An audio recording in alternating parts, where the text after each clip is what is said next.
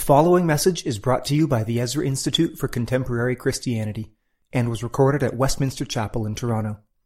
To learn more about the Ezra Institute's mission to declare the Lordship of Jesus Christ over every area of life, please visit www.ezrainstitute.ca. Our scripture reading this morning is from John's Gospel, chapter 3, and verses 22 to 36. After this, Jesus and his disciples went into the Judean countryside, and he remained there with them and was baptizing. John also was baptizing at Aenon near Salim, because water was plentiful there, and people were coming and being baptized, for John had not yet been put in prison. Now discussion arose between some of John's disciples and a Jew over purification, and they came to John and said to him, "Rabbi, he who was with you across the Jordan, to whom you bore witness, look, he is baptizing, and all are going to him." John answered, "A person cannot receive even one thing unless it is given him from heaven. You yourselves bear me witness that I said I am not the Christ, but I have been sent before him. The one who has the bride is the bridegroom. The friend of the bridegroom, who stands and hears him, rejoices greatly at the bridegroom's voice. Therefore, this joy of mine is now complete. He must increase, but I must decrease. He who comes from above is above all. He who is of the earth belongs to the earth and speaks in an earthly way. He who comes from heaven is above all. He bears witness to what he has seen and heard, yet no one receives his testimony. Whoever receives his testimony sets his seal to this, that God is true. For he whom God has sent utters the words of God, for he gives the Spirit without measure. The Father loves the Son and has given all things into his hand. Whoever believes in the Son has eternal life. Whoever does not obey the Son shall not see life, but the wrath of God remains on him." This is the word of the Lord. Thanks be to God. Good morning, brothers and sisters. It's great to see everyone this morning. Before we dig into this passage that we've read together, let's ask for the Lord's help. God our Father, this morning we come before your word and we are confronted with the glory of the Son of God, the Lord Jesus Christ.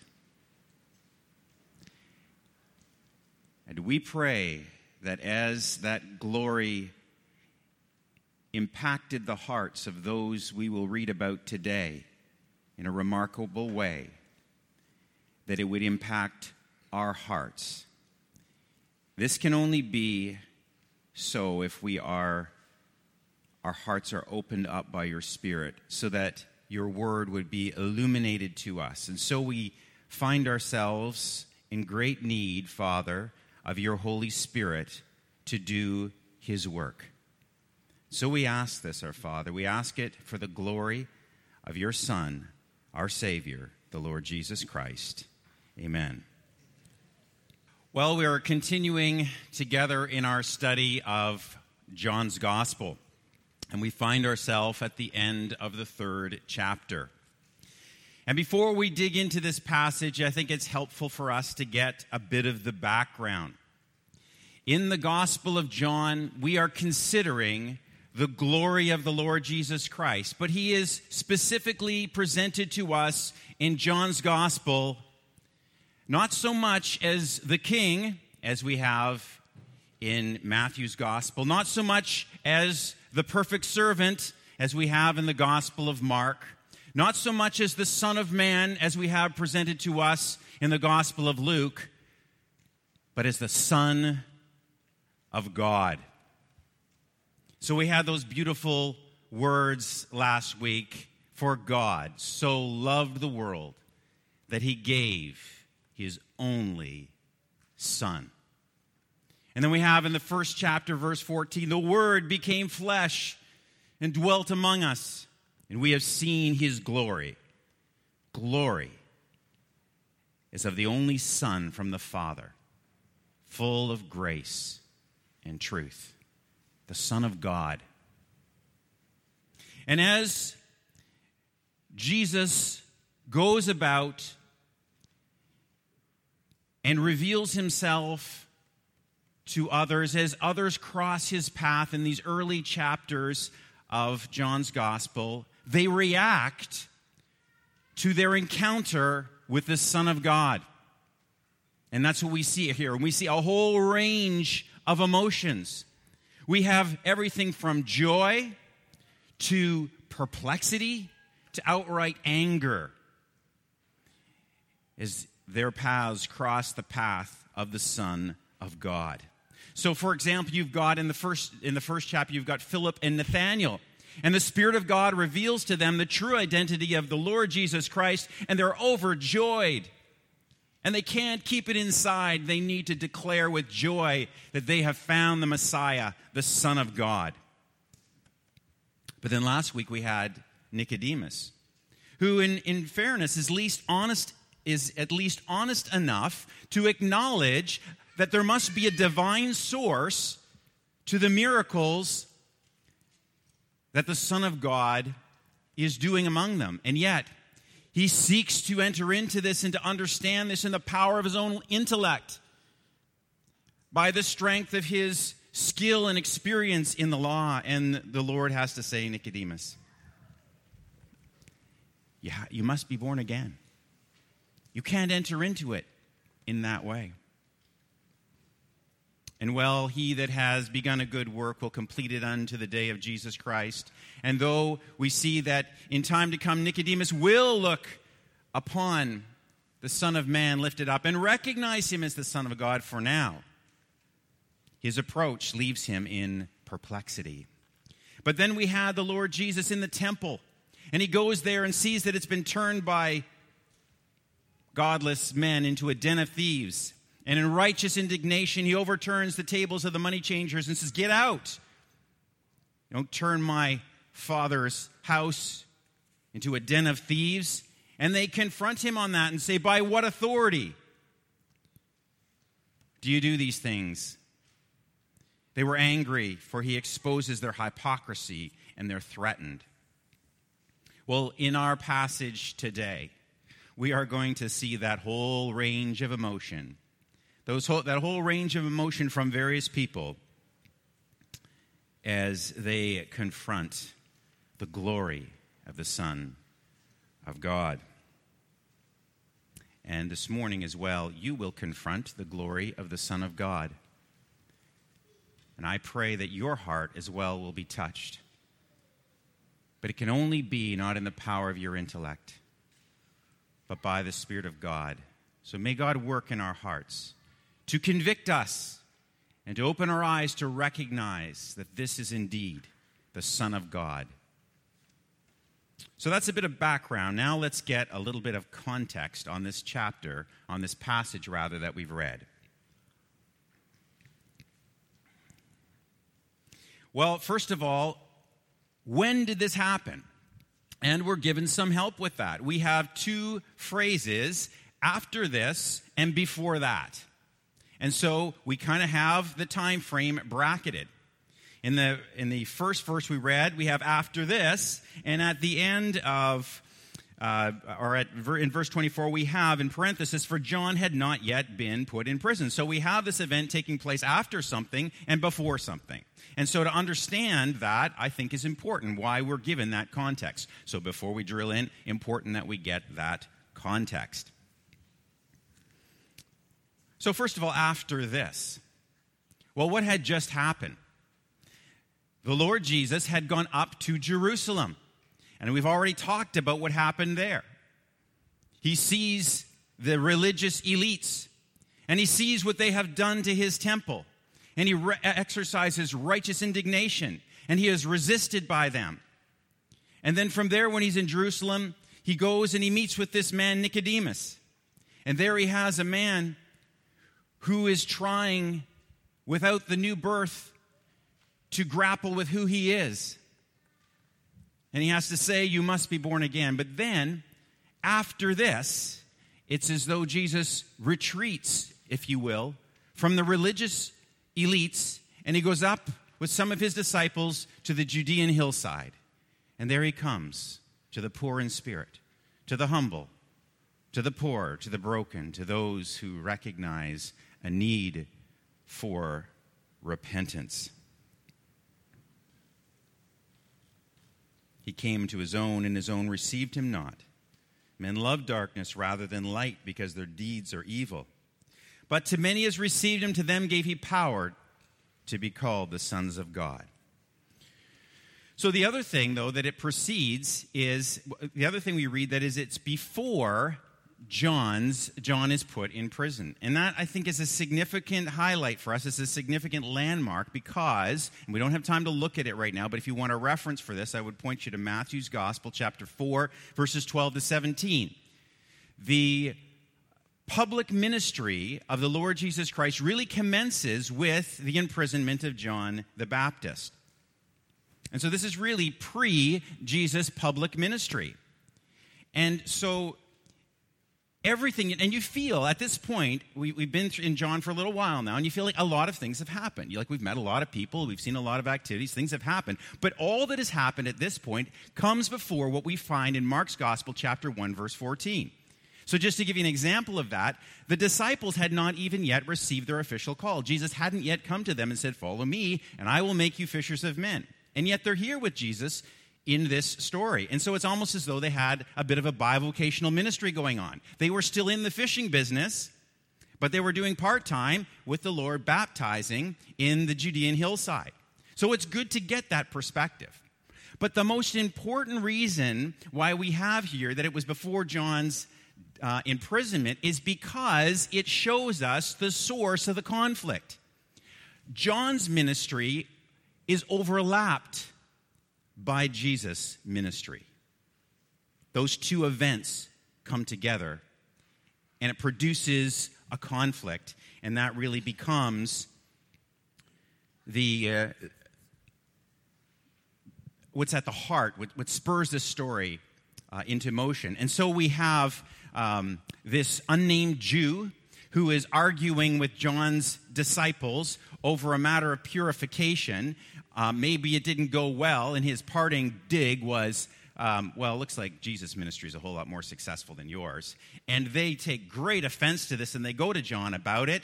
And John sees no competition because he knows what he has been brought to do, and he understands the greatness of Christ relative to his role, and he gives his disciples a proper perspective, and in doing so, he gives to us a great, robust Christology. And so what we have in this chapter really is the jealousy of John's disciples, verse 25 to 26, the joy of John, verse 27 to 30, and the preeminence of Jesus Christ, verse 31 to 35. And that's the three topics under which I'd like to consider this. The jealousy of John's disciples, the joy of John, and the preeminence of Jesus Christ. All right, so this conflict. It says that there was a discussion between John's disciples and a Jew over purification. Now, if you're a careful student of the Word of God, you say, purification, purification. Where have I seen that before? Haven't we come across something on purification recently when we were reading John? You say, those 6 stone water pots that were at the wedding. I wonder if there is any connection between these things. And I think there is. Because if you think about those cold stone water pots, they're pretty useless. I mean, they're pretty useless if your problem is that you've got a wineless wedding. It doesn't help you very much, does it? And yet, the Lord Jesus comes, says, fill these with water, turns them to wine. He becomes the host, brings joy to that whole wedding. And now we've got this situation where perhaps this, and I don't know what this discussion was, we're not told, but we just know that it was about purification and it didn't end well. That's about all we know. So maybe it was something like this. This Jew is saying to the disciples of John, like, what's with this long line of people that are standing up here? And maybe the disciples said, well, they're here to be baptized. Well, what are they doing that for? Well, they have a load of guilt, and they need to repent and be relieved of their guilt. Well, come on. We've got ceremonial ways that people can be cleansed. We've got all kinds of ceremonial rules. They had really expanded all of this. Why don't you send them to us? And they can get cleansed that way. And had the disciples done that and said, okay, well, wait, everybody, okay, we're not doing this anymore. I want you to go to these people, and they're going to do whatever they do, some extra biblical purification things. What would have happened to those people? Would they have gone away with no guilt? No, they would have had their guilt stay with them, and they would not have gone away having the release of repentance that would ultimately bring them to recognize the Lord Jesus Christ, the Son of God, and receive him. It would have been as useless as those empty wine pots, or wine stone things. So what we have here, if you want to understand these early chapters of John, you have to understand that there's a transition going on. There's a transition from the old covenant to the new covenant. We have in that first chapter, the law was given by Moses, but grace and truth came by Jesus Christ. Moses turns water into blood and brings a curse upon Egypt. Jesus turns water into wine and brings joy to a wedding. The Jews clung to the temple as their access to God. Jesus says, take this body, kill this body, and I'll raise it again in 3 days. My body, not this temple, is the access to the Father. For Jesus said, I am the way, the truth, and the life. No one comes to the Father but by me. It's a transition. And Nicodemus thought, I can do this through my Jewishness. I can do this through my skill with the law. Jesus says, no, that's not going to get you anywhere. You have to be born again. There's a transition. And if we want to understand this, we have to understand that there is a transition. A transition from the old covenant to the new covenant. A transition from trying to approach God through the works of the law to coming to the Father through the Son who is revealed by the Spirit.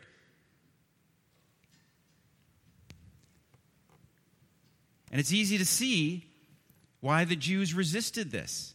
They wanted to be the purveyors of all righteous spirituality. They didn't want another spiritual authority. They didn't want a rival religious system. They didn't want the light of the Son of God shining upon their hypocrisy.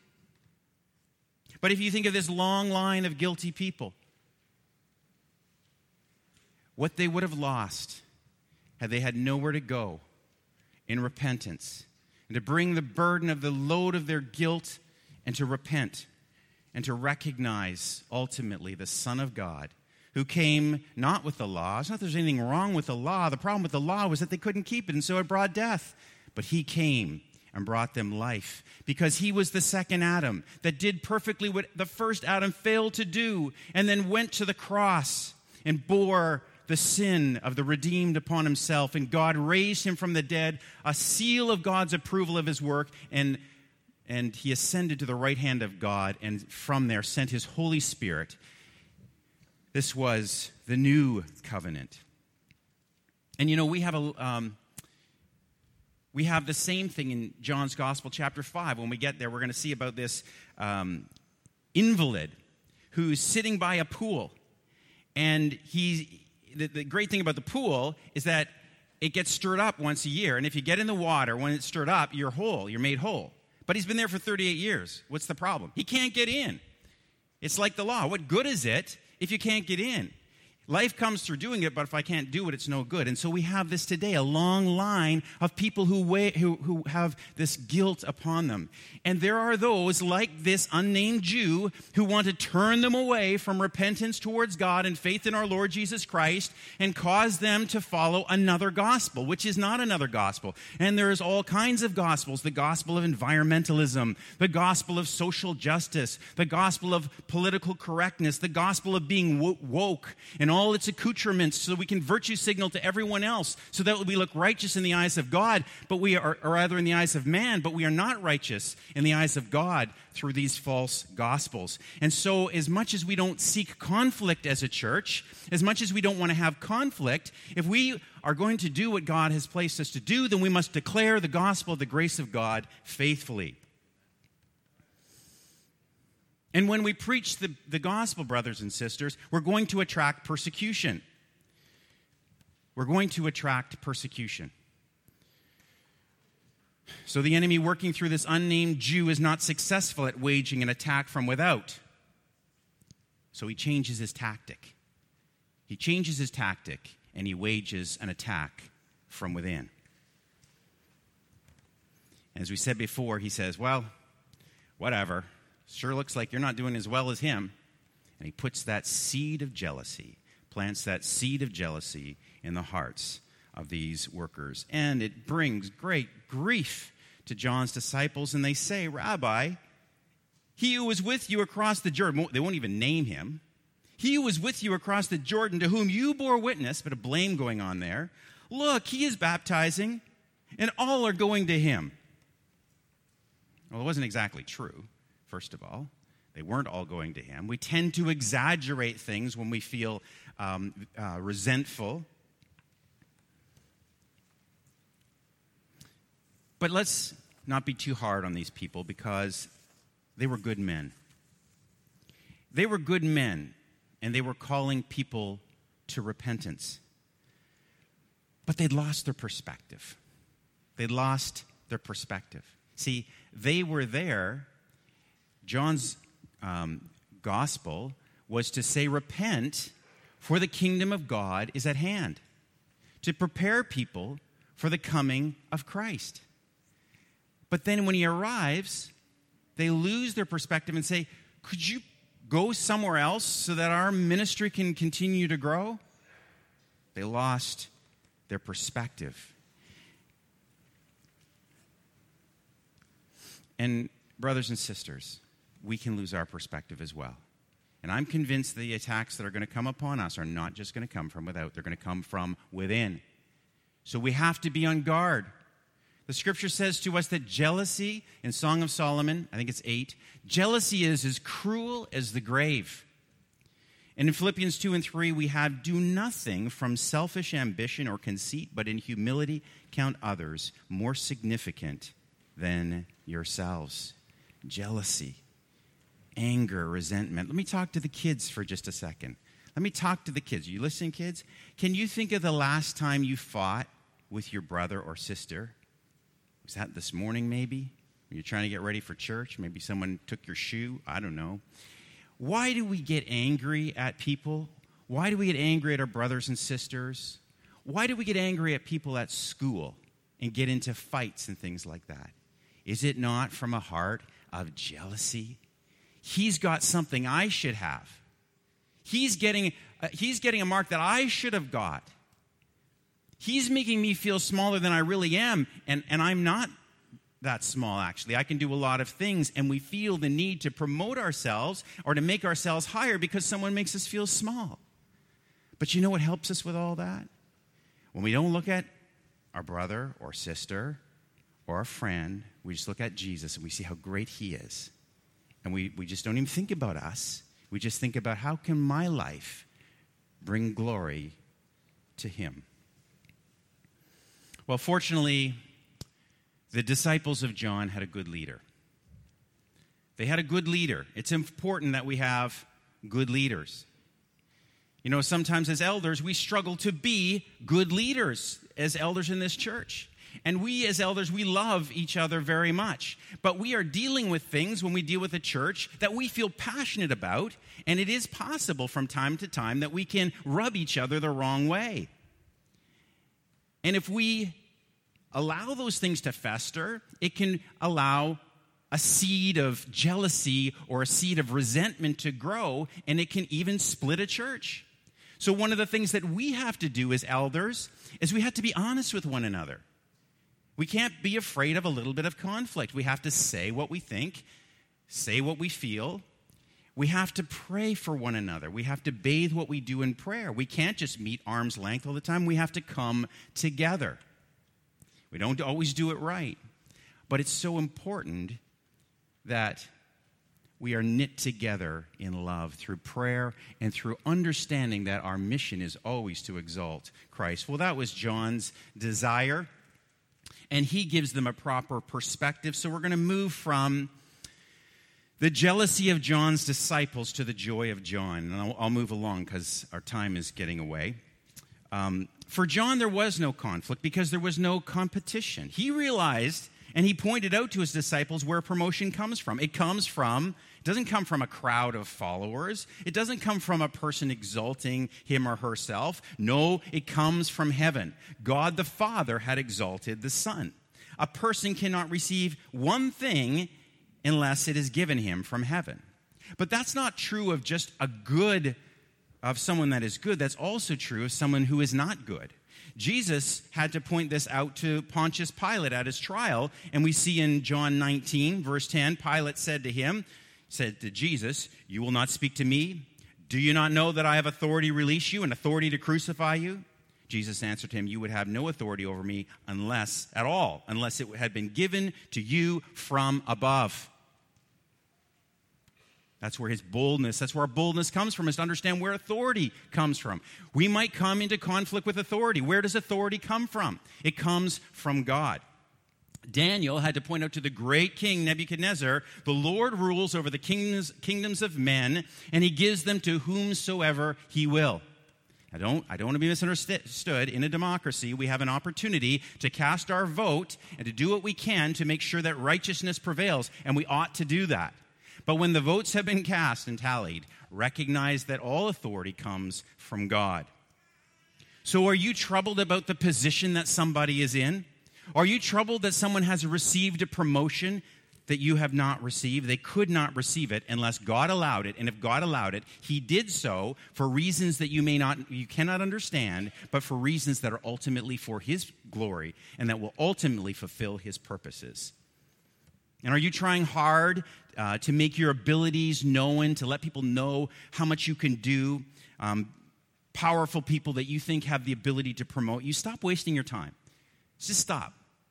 Promotion comes from the Lord. Your only concern should be what the Lord sees you doing. It's a tiring game to be politicking all over the place and to try to curry favor with powerful people all the time. It's not worth it. And so John looks and sees the lines of people that are coming to him getting shorter and shorter and shorter. And the lines that are going to Jesus getting longer and longer and longer. And he's comforted to know this, that this is from above, and that this is the actual fulfillment of his ministry. How could he feel this way? Because he understood his part in the story. He was not in competition with Jesus. On the contrary, his ministry was to point people to him. So the more people that left him and went to Jesus, the more successful was his ministry. And to help his disciples understand this, he gives them the illustration of a wedding, of a bridegroom and a bride and a best man. He talks about a friend of a bride, really a best man. And we don't have time to get into it, but there were in that the ancient Eastern customs, it was the job of the friend of the bride or the best man to bring the bride to the bridegroom. And this was a fairly lengthy affair.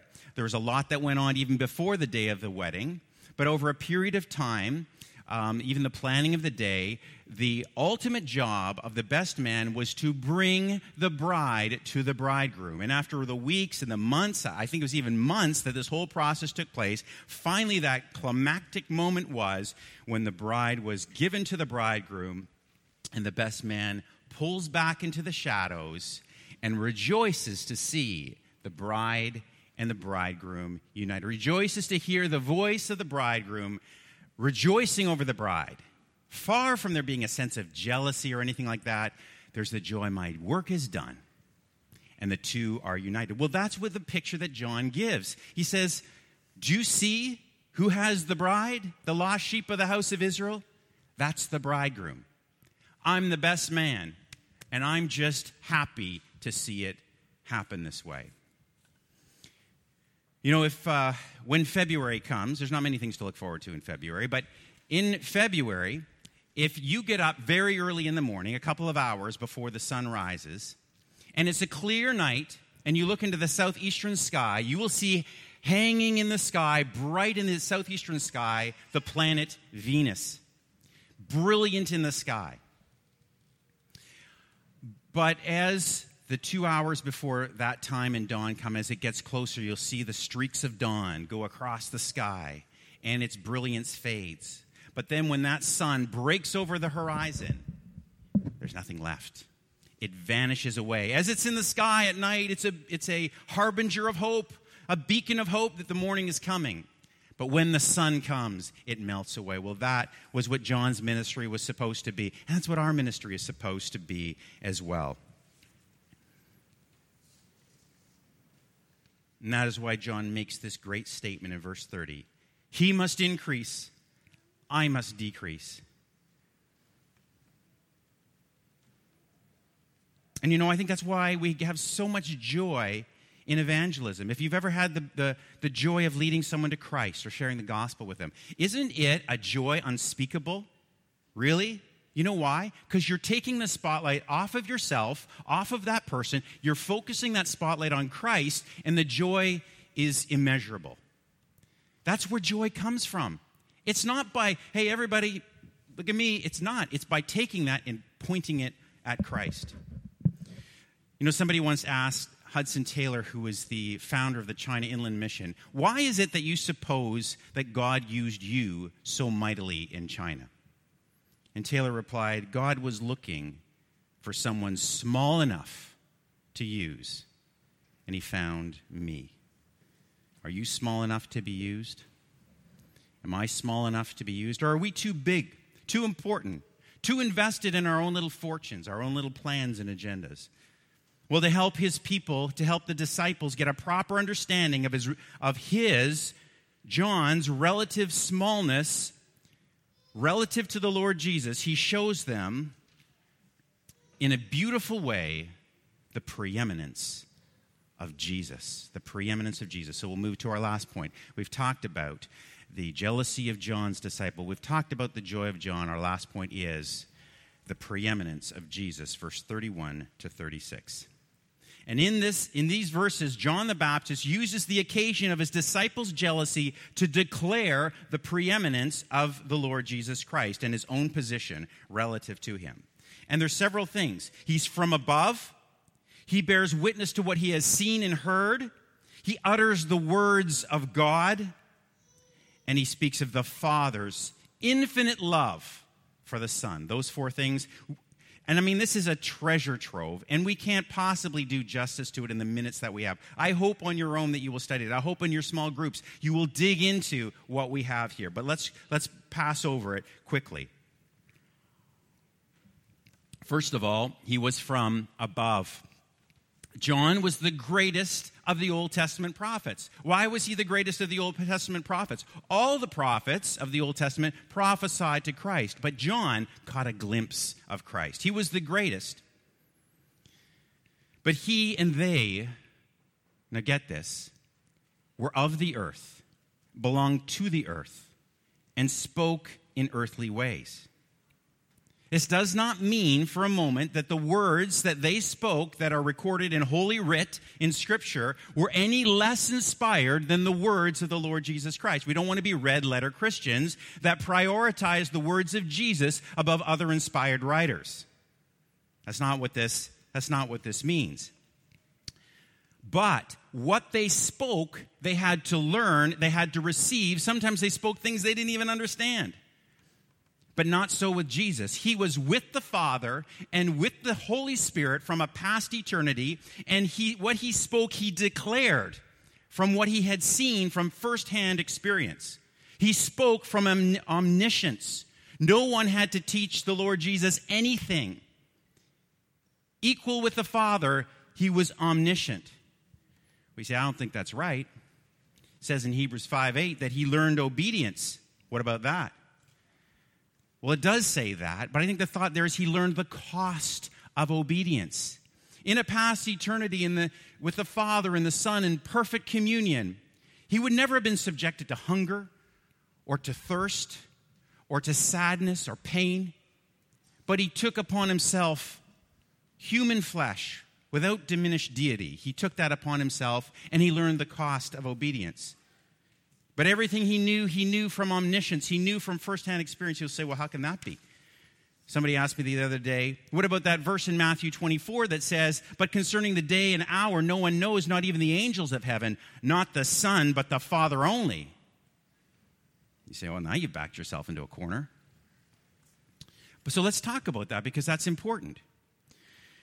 Jesus is God, truly man. He is one with the Father. He could say before Abraham was, I am. And in Philippians 2 and 6, he says, who being in the form of God, I'm reading this in the New King James Version, who being in the form of God did not consider it robbery to be equal with God, but made himself of no reputation, taking the form of a bondservant and coming in the likeness of men. Now, the Lord Jesus took the form of a bondservant.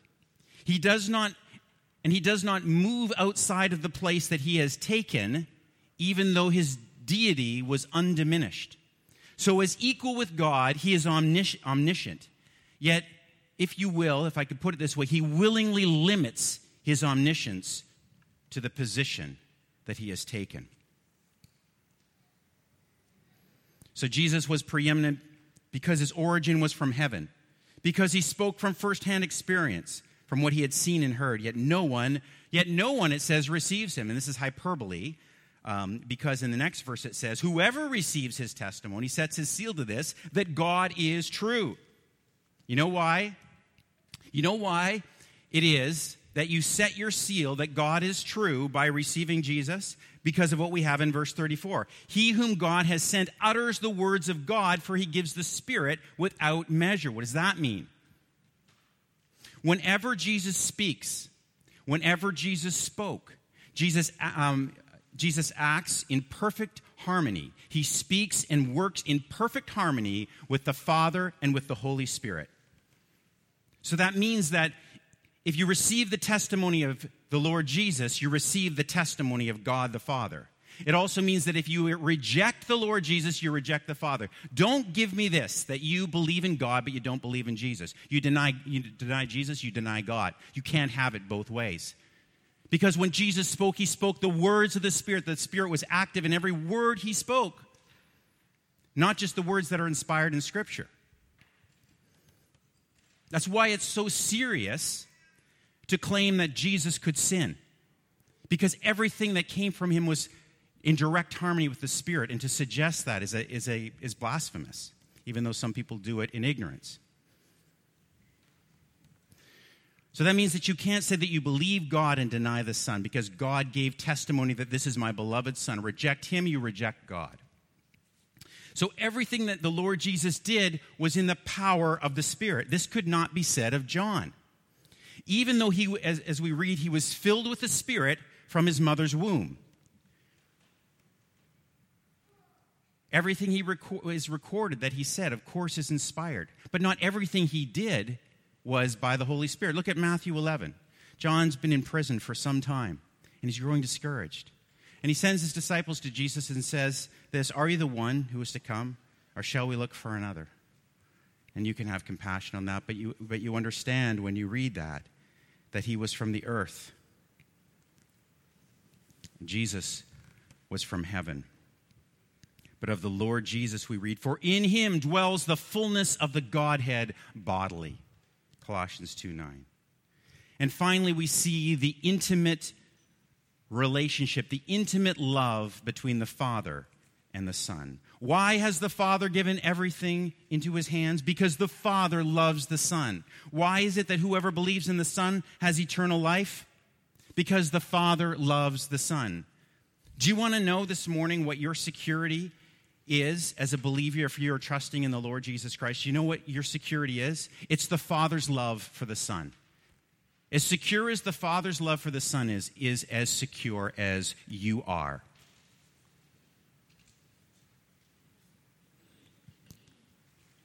If you can consider and understand the value that God places upon the person and the work of Christ, that's where your security rests. And it's in the strength of the promise of God that he cannot lie. There is no greater security than that. But if you can understand that, you must also understand the wrath of God towards those that reject his beloved Son.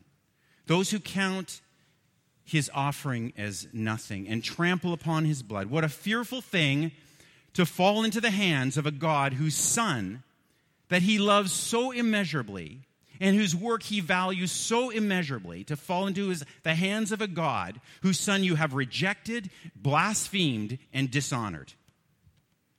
And when you consider the immeasurable love of the Father for his Son, it is a fearful thing to reject the Son. Well, I just want to say this in conclusion. Recognizing the surpassing greatness of the Son of God and understanding his small part in it, pointing a lost people to him, John is willing to be extinguished so that there would be no rival to Christ's ministry. Nothing to stand between him, between the Lord Jesus and his bride. Not long after this, John was thrown in prison because he spoke against an evil king and an evil king's acts, and he did it with boldness, and he won for himself some powerful enemies, and he was beheaded in prison. That one who came to, that was not the light, but came to bear witness of the light, his light was snuffed out. Because men love darkness rather than light, because their deeds are evil. And brothers and sisters, I want to say this to all of us today. If we point to the light, if we point people to Christ, we will be hated. And it is possible that in the weeks and months that lie ahead,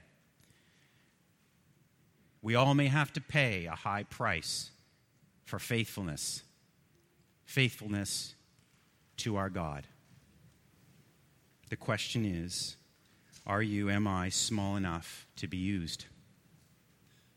Are our plans and fortunes and self-importance, do they make us too big to be used? So as we come to the Lord's table and we look back to the cross of our Lord Jesus Christ, and we see one that though he was rich, yet for your sakes he became poor, that we through his poverty might be rich. And as we see that one hanging on the cross, and we see the infinite love that the Lord Jesus has for the Father and that the Father has for the Son. And as we see that love as displayed in his sacrifice, and as we feel that love that comes from an ascended Christ in heaven who has sent his Holy Spirit, we feel ourselves as brothers and sisters pulled into the warmth of that embrace. And here at this table, we find strength to face an uncertain future, to face another week, to face whatever lies ahead. Because the Son of God lives, because he is our Lord and Savior, because he loves us, and because the Father loves the Son. Let's come to the Lord's table together. This message has been brought to you by the Ezra Institute for Contemporary Christianity. Please feel free to share this content, but do not charge for it or alter it in any way without the express written consent of the EICC. For more resources, please visit ezrainstitute.ca.